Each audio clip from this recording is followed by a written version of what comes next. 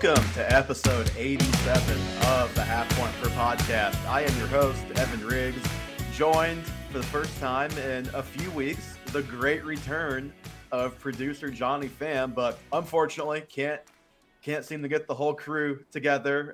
No Dalton today.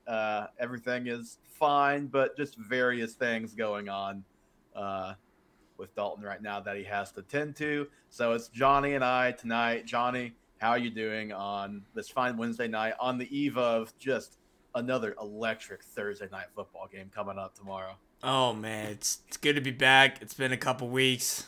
Sorry I haven't been here, but is this the first pod, Dalton's missed?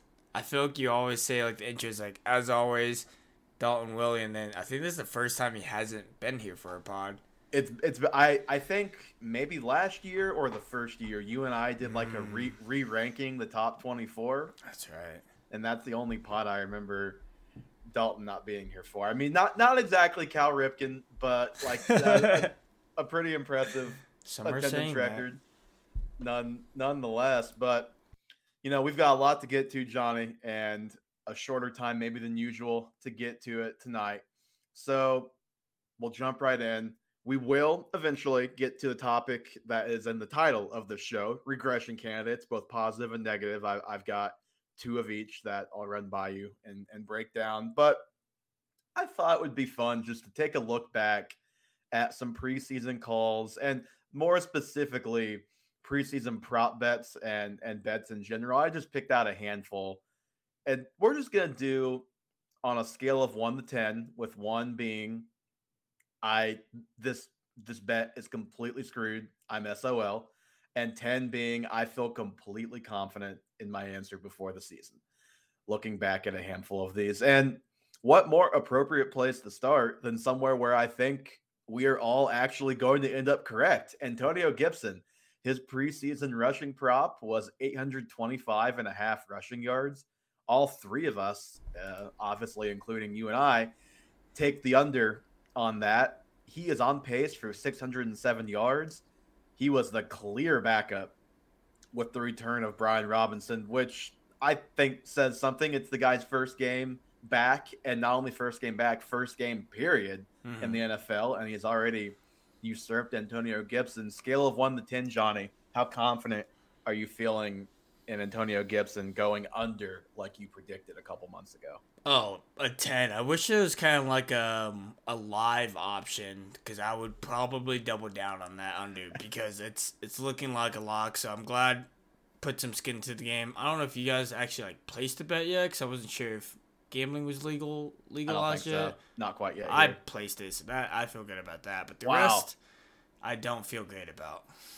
See, unfortunately, you can't live bet this like a game. What you could do is you might be able to. I don't know if you can find updated yardage props throughout the season. I've never really checked. I haven't looked. I haven't seeked it out, I guess. So I would be curious if there were a prop. I'd be curious what it would be at. He's on pace for 607 rushing yards right now, and that is even with him having the great start the first game or two, having the backfield to himself for more than a month. And the last 2 weeks, he has 8 total carries, 41 total yards, and 35 of those came last week with Brian Robinson. I think he had 3 carries for 6 yards or 3 carries for 5 yards. Wasn't pretty. The week before Robinson came back. I still think Gibson, just to go back to just a pure fantasy perspective for a minute, I still think he's a talented player, but it just seems like he has lost the trust of that coaching staff, and they were ready to do this from the get-go. I mean, he was returning kicks in preseason, and I think myself and a lot of people probably thought with the way he started and just Robinson coming back and not knowing what he'd look like, well, maybe it'll be a 50-50 split. Maybe Gibson will still be the 60 to the 40, and maybe it'll still be that. But for me personally, the first sleeper alert that I got in the week leading up to Robinson's return was, well, now Antonio Gibson can go back to returning kicks this week. It's he's screwed. He's screwed. You don't love to hear that. He's clearly in the backup role. So if you didn't get off Antonio Gibson before this and redraft leagues, I think he's just a handcuff that you're hoping for injury, and you're a heartless person if you hope for injury to a guy who's come back from a gunshot wound. So you're just in a bad spot all the way around with Antonio Gibson right now. I'm with you. I'm a 10 on the under here. Yep. Yeah. You have to be pretty cruel to hope for injury on Robinson like that, especially how what happened. But yeah. So Tyreek Hill. This was a contentious conversation between Dalton and I and the three of us earlier in the season. And the Tyreek Hill versus A.J. Brown bet has a long way to go, and it's fairly close right now. The Tyreek Hill does have the edge there. But the bet that we made that I said yes and you and Dalton said no is, will Tyreek Hill be a top 9 receiver? And these two things are wild when said in the same sentence. Tyreek Hill is both on pace to break Calvin Johnson's receiving yardage record and averaging 117 yards per game, and also still somehow only the wide receiver 4. Yeah, that's absurd. You would think he'd be higher than that, but he doesn't have the touchdowns to quite back up that yardage. I mean, wide receiver 4 is still great, but that's like the makings of a number 1 receiver season. And if he were to continue that would be what he'd finish, I'm sure. But let's just stick with top 9 receiver. Johnny, scale of 1 to 10, how confident are you that Tyreek Hill could be a top 9 receiver? I mean, I just didn't expect. Okay, I knew at KC he had a bunch of yak. But it just kind of feels this year he just is just running loose and the defense just can't tackle him. And my confidence level of him being a top 9 wide receiver at the beginning of the year was a 1. I didn't think he was going to be top 9. Wow, but now, you're down at a 1. At the beginning of the year. No, I know. Yeah, but now I would say I think there's like I put him at like a 7. I think there's a good chance there. He just needs a couple more touchdowns, but then like you said, him being on pace and him only being wide receiver 4 just shows you how great the wide receiver class is this year for fantasy wise. I mean, the difference, really the biggest difference right now, obviously the yards, but it's the volume for Tyreek Hill. He's at 8.3 receptions per game, which is basically a full 2 receptions higher than his previous career high, which was last year at 6.5 receptions per game. So he is just at an all-time high volume-wise right now, and that's partially because as great as Jalen Waddle is, he's not quite Travis Kelce. So he's not going to quite command that Travis Kelce volume. And I made this argument before the season. It's true so far. We'll see if it continues. But the Mike McDaniel way in San Francisco was get Debo the ball by any means necessary, and that's been the solution so far for Miami. And he's been quarterback proof. They've had 3 quarterbacks. Like Tua has been better than expected, but banged up. And even with Skylar Thompson briefly and Teddy Bridgewater briefly, he just had like 170 yards the other day. So he's been quarterback proof, and they have been peppering him with targets, and he's just one of the best players and probably the toughest player to game plan for in the NFL. I'm with you. I'm going with an 8 right now. The only reason I have a little bit of hesitancy is if the touchdowns don't come around and the yardage does drop off, which it will a little bit, he will at least be playing with fire as far as top 9. But I think you're feeling pretty good if you bought the dip on Tyreek Hill and took him in round 2 right now. I'll say that much. Yeah, I was looking at his targets. He's only had 2 games this year where he's had less than double-digit targets. He's just getting such a high target share in that offense. And part of that, outside of no Kelce, is the worse the quarterback is, sometimes the more they zero in on one guy. And I think that's part of it too. He's not playing with as good of a quarterback, so maybe the quality of target not as high as some years in KC, but he's just getting the ball more. Yeah, because I just looked. He only has like 2 touchdowns on the year, and I think that was all in one game. Yep. So hopefully those touchdowns kind of come And across eventually. But and that's and it was the Ravens game where at least one of them was he just ran a straight line and nobody else went with them because the that's Ravens right. were a Yep, catastrophe that week. that is correct.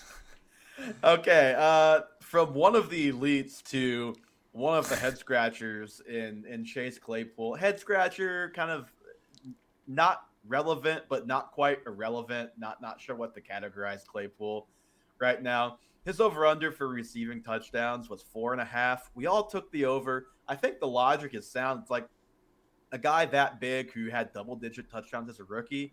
All it takes is one blow up game of multiple touchdowns, and he's probably going to hit that number.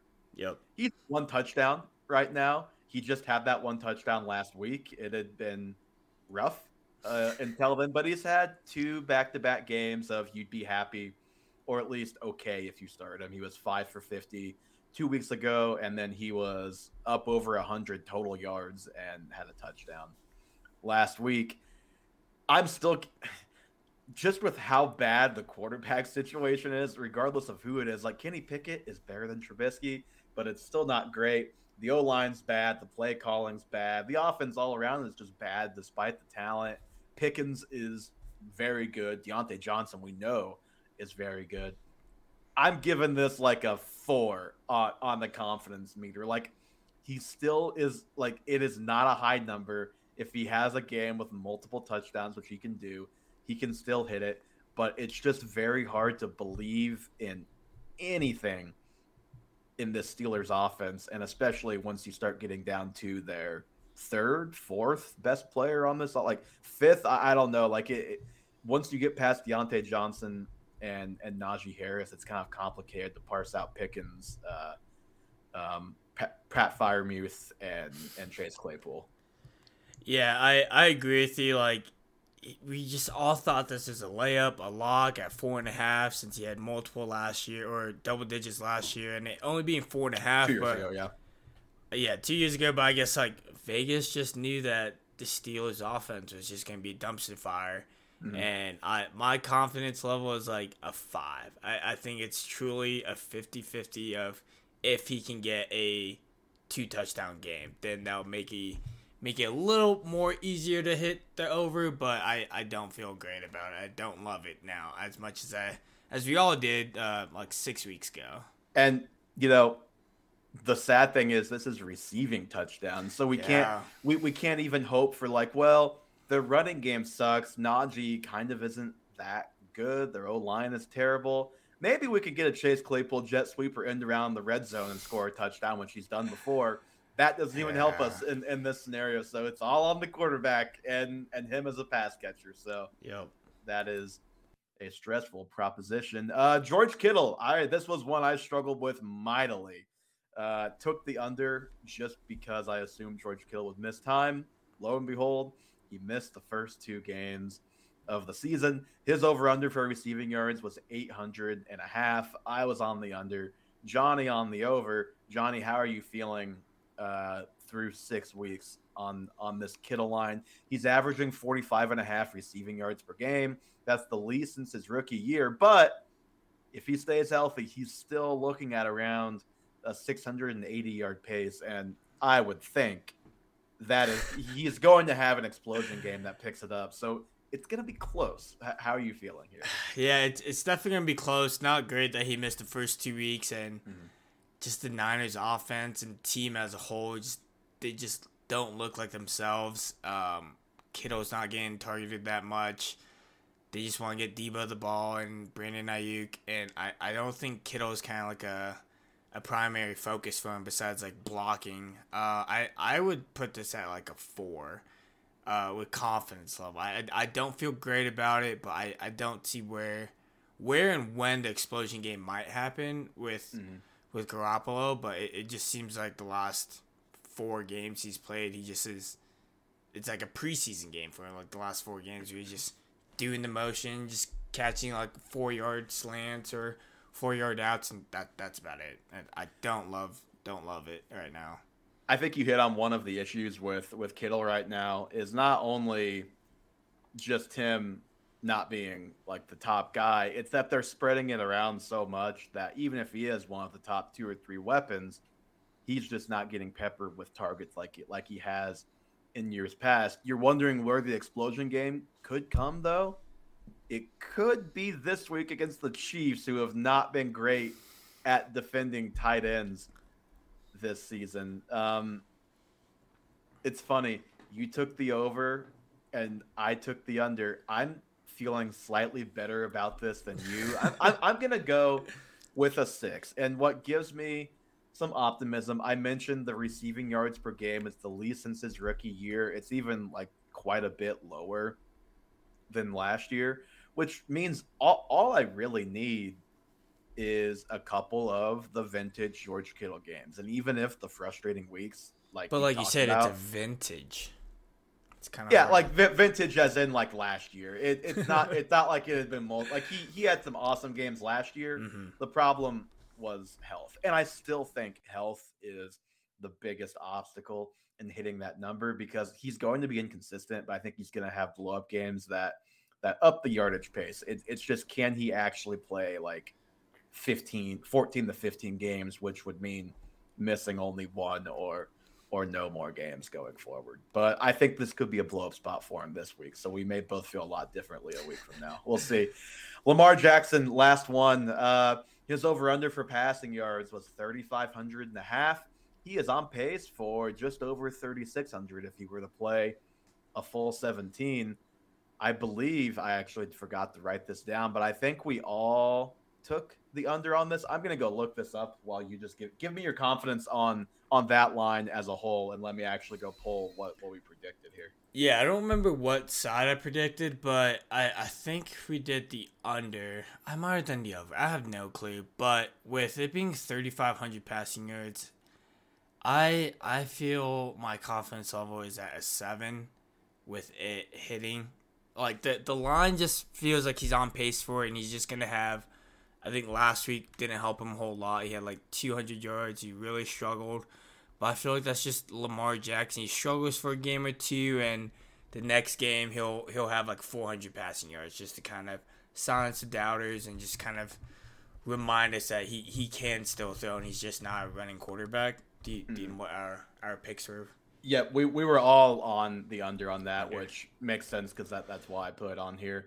I'm with you. I'm at like an 8.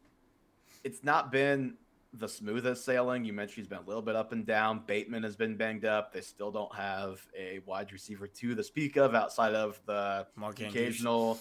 Outside of Andrews, like an actual like number 2 wide receiver. Mm-hmm. You have the occasional Devin Duvernay flash, and that's really the extent of it. You have like Demarcus Robinson catching 3 passes every now and then, and we know from experience if that's the guy you're counting on, you're not feeling great about that.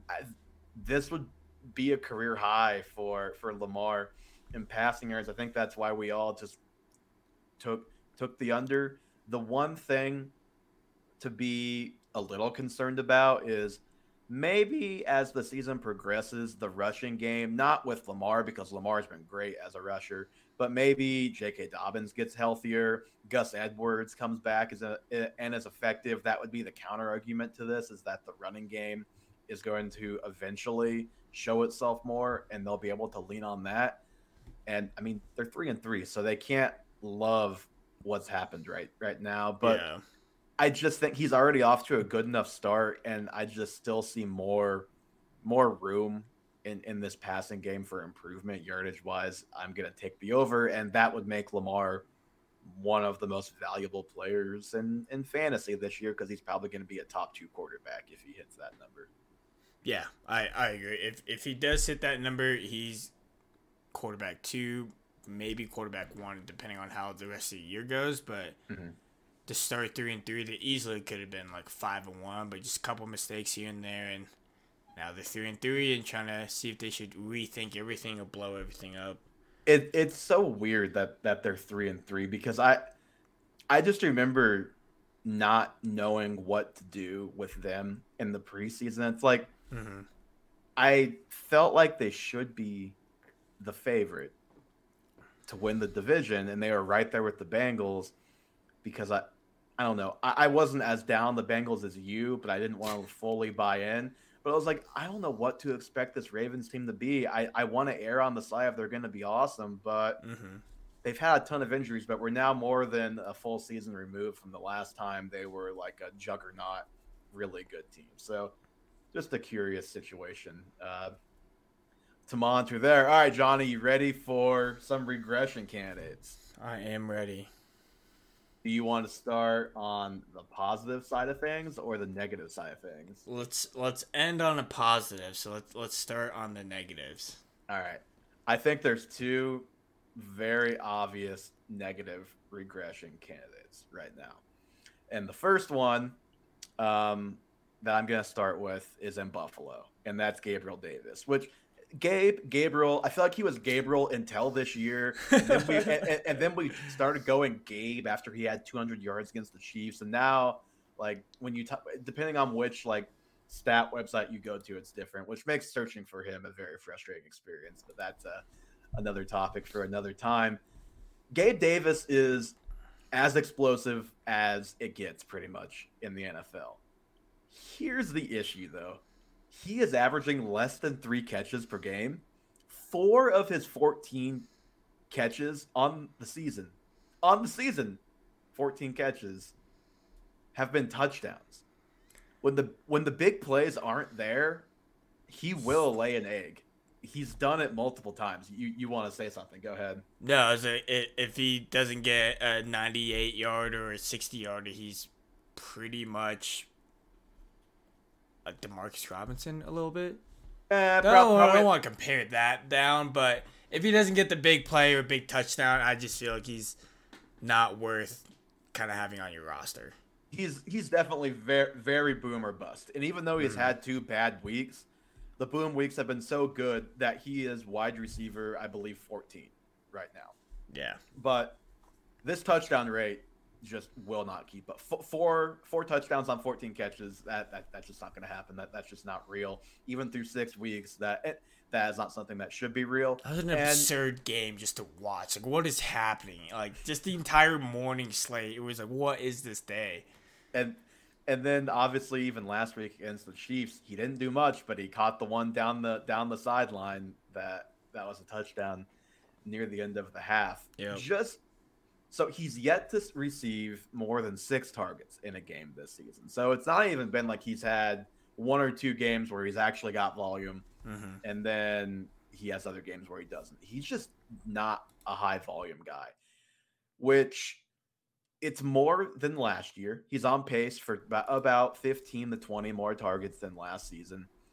But I think he needs to carve out more consistent volume to actually – he's not going to finish wide receiver 14 at this rate. And he's probably not going to finish as the wide receiver 22 with this kind of volume. I think there is some definite regression coming without him picking up more volume in this offense. And I mean, Stephon Diggs is just so freaking good.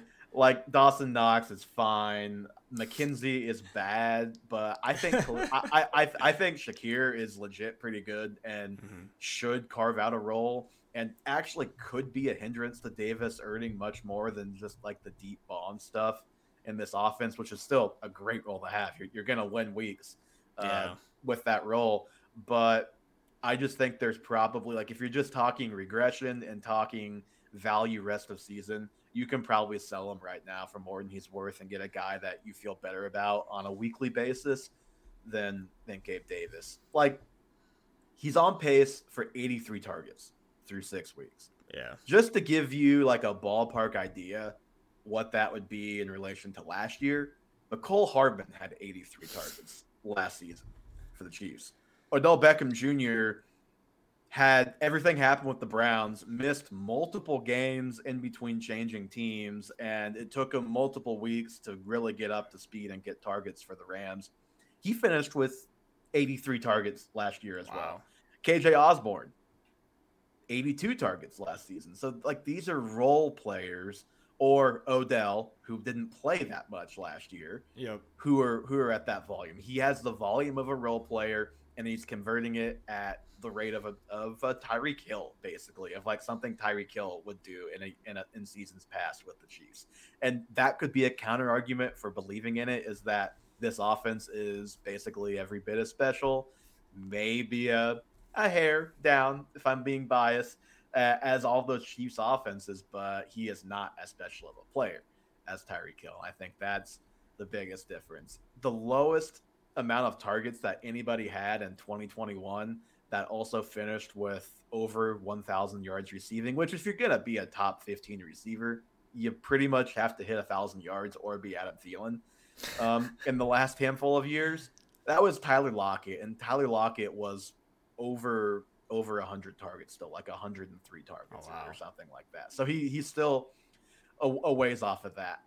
I think even if Davis finishes as like the wide receiver 25, we're going to look back on that and say it's not really reflective of the value, because he is the reason why you won 3 or 4 games, but he also probably lost you 3 or 4 games too. It's going to be a roller coaster. And I just think, like, right now he is 15th in PPR points per game, like expected points per, or no, 15th in PPR points per game scoring.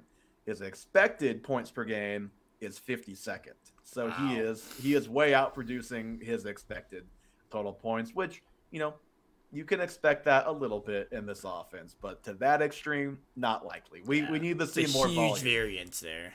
Yes, we need to see more volume out of Gabe Davis to truly trust him as a fantasy asset the rest of the way. And I am good if you want to cash in right now, but this is coming from not the biggest Gabe Davis believer. Gabriel, whatever. Not and the biggest Davis believer in the world. Johnny, any thoughts on Gabe Davis? No, I agree with you. I think he's a good regression candidate just because of all of his boom plays. Is just if you started him, there's no chance you were losing that week. Mm-hmm. Like, and if on his boom weeks, but on his bust weeks, it's just like could have started anyone else in that position. But I'm sure Dalton's probably punching himself in the leg for not being able to be here for this pod to fight for his boy. But that's neither here or there. I would have put Jalen Hurts as a prop to talk about at the beginning, because I think I'm going to be way off on that. But, Dalton's not here, so he doesn't have say in who we talk about. That's true. He's not here, and some of us are glad for that.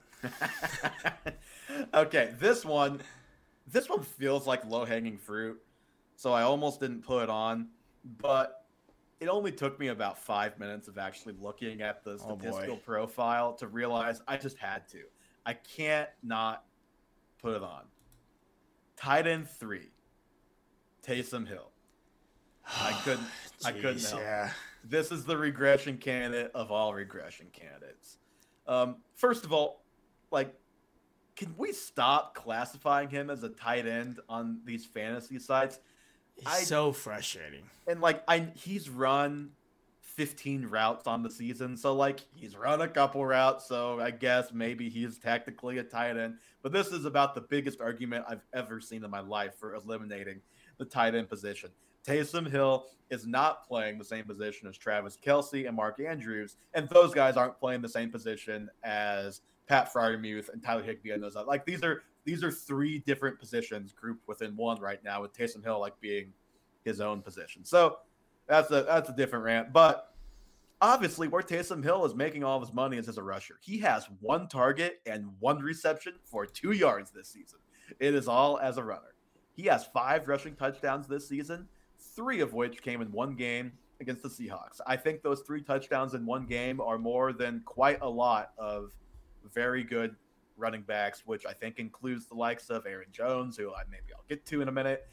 Joe Mixon, maybe I'll get to him in a minute as well. It is just unsustainably good in such an obvious way for Taysom Hill right now. He has 26 carries for 267 yards. Think about that. I'm gonna give you this little nugget of trivia, Johnny. The NFL record for yards per carry in a season is currently held by 2 people. One of them, obviously, good old Beady Feathers, the 1934 quarterback for the Chicago Bears. Okay. Can you guess the other one? I'll give you 2 hints. Number 1, he is a quarterback, and number 2, the season that he did in is probably one of the most talked about quarterback seasons in NFL history, and it's post 2000, so within Michael Vick. our memory. There you go. Nice. Michael Vick, 2006. And that is 8.4 yards per carry. Jeez. Taysom Hill is averaging 2 more yards per carry than Michael Vick in 2006. And if you don't remember Michael Vick in 2006, just do yourself. And he's averaging 10 yards a carry? He's averaging 10.3 yards per carry right shot. He's already so this feels a little bit like the Cordero Patterson thing last year that we just never came around to until we finally had to because it kept continuing. This could keep continuing to the tune of, you keep starting Taysom Hill at tight end because what are you going to do? Start Zach Ertz, start Tyler Higbee. Like both those guys are like top 8 tight ends, but they're both terrible. Like they're both slow, old, unathletic. You'll get 8 points and you'll like it if it's a decent week for both of those guys. But this is obviously not going to continue for Taysom Hill. He is less than 200 yards away from his career high in rushing yards, only 3 touchdowns away from his career high in rushing touchdowns. This Saints offense is pretty broken right now. Abysmal. I mean, bad. And maybe it's so broken that they have to keep relying on Taysom, and he does keep reducing to a level of being a starting tight end. But I would have to think NFL teams will start to get privy to this a little bit. And also maybe if Michael Thomas comes back and then Olave will be back this week after only missing a game. Landry hasn't played too.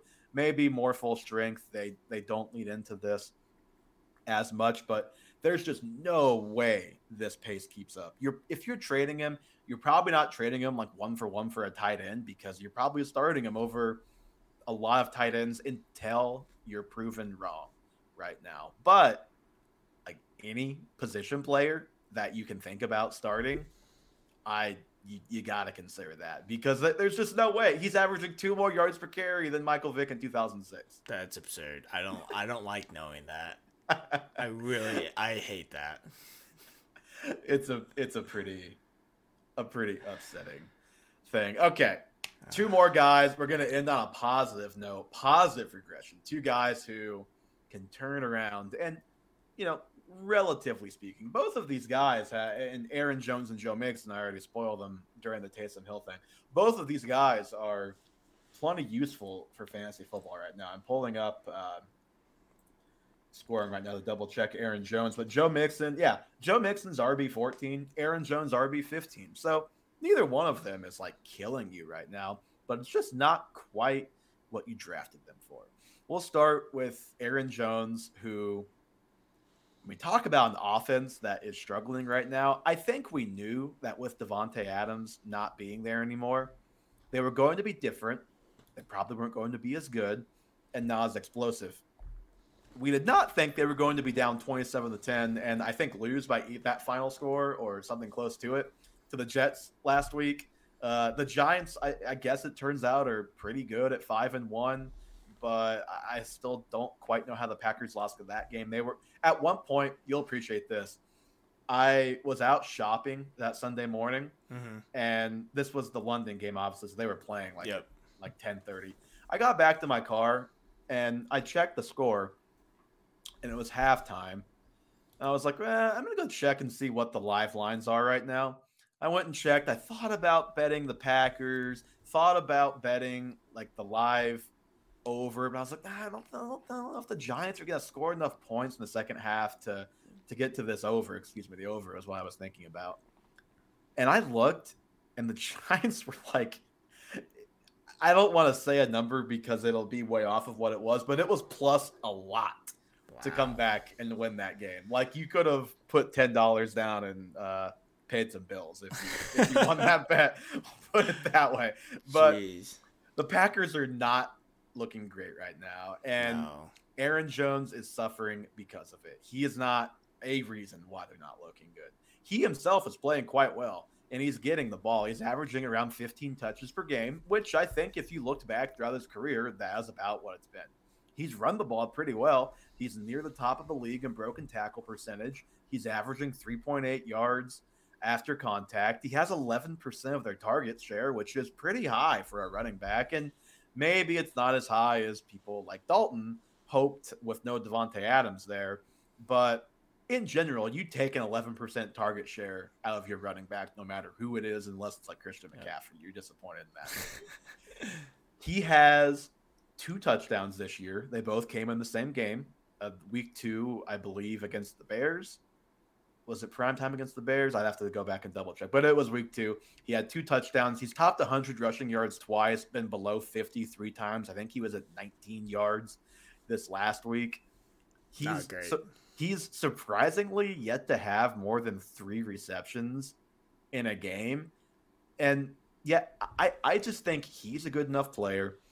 Aaron Rodgers is a good enough player that even with, like, they are quite clearly struggling because they don't have the necessary weapons that they need. They are going to be rumored for every single receiver on the trade market who's a free agent, whatever. I'll believe it when I see it with the Packers because they've just never done that in my lifetime before.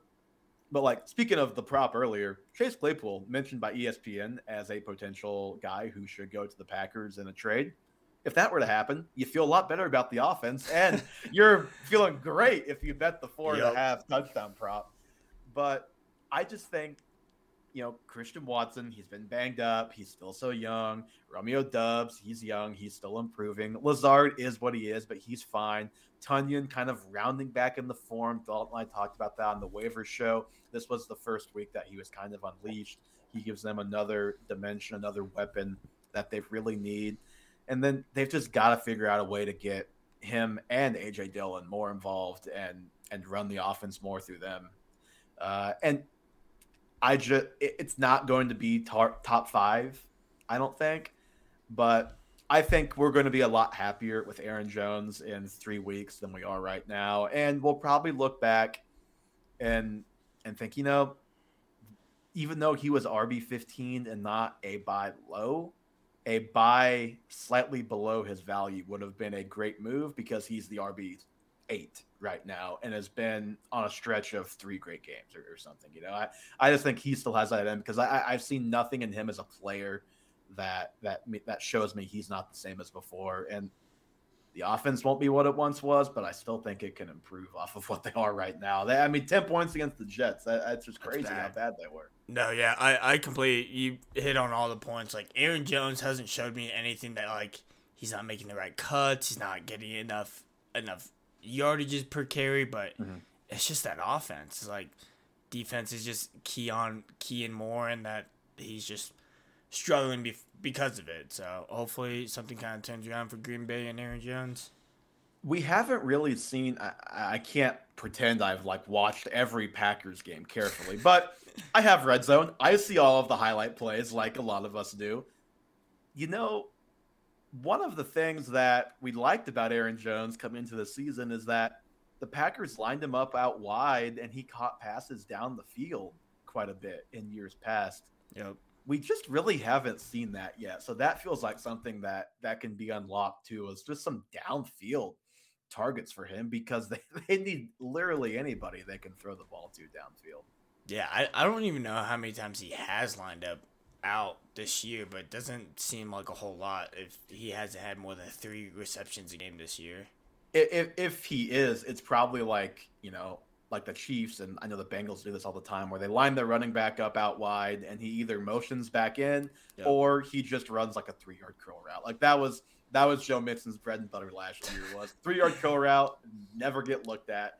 And that is the Joe Mixon passing game experience of years past, but not this year, Johnny. And that's why Joe Mixon is a major positive regression. See, at first when I was looking at the doc for the rundown and saw regression candidates and just saw those 3 players, I was like, Evan, we are fighting about Joe Mixon today. I was like, there's no shot. For those who don't know, I just traded Joe Mixon in our dynasty league. So I convinced Johnny to make an investment in Mr. Mixon. So yes, I can see why you would have been a little bit alarmed that he could have been a negative regression I was like, candidate. how But dare no, you? no, we're going the opposite here.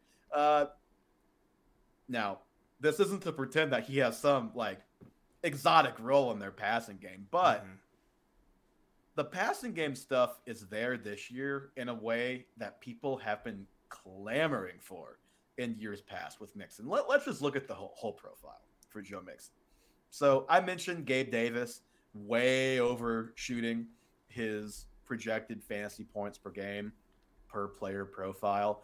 Mixon is 16th in points per game, in PPR 14th in half, which is what we usually use. But for the sake of this stat, his expected points per game is number one among NFL running backs at 20 points per game, a full 4 points higher than what he's scoring right now. The underlying numbers for Joe Mixon, they are all there. See, Dalton and I have talked about the Bengals a couple different times, needing to marry the run and pass together, have those play off of each other. And we talked a couple weeks ago about that. That really is one of the biggest issues for Mixon in the running game right now. Is they know, even though they're playing two high safeties all the time against the Bengals, Joe Mixon is also always running against a stack box because they run the ball under center all the time. Burrow said something interesting after their game the other day. You know, they beat the Saints 30-26, not like an incredibly inspiring win because we just talked about the Saints. They're not really very good right now. And they didn't even have Olave or Michael Thomas or Jarvis Landry, I don't believe.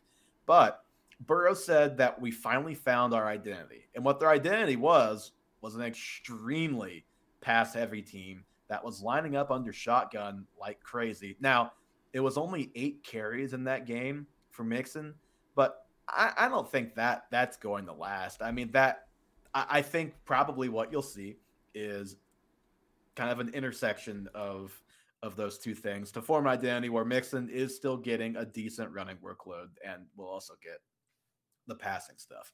Why the shotgun stuff is important, they've been running a little bit more out that last couple of weeks. Mixon is up to 5.6 yards per carry the last couple of weeks. Things are starting to open up a little bit for him in the rushing attack.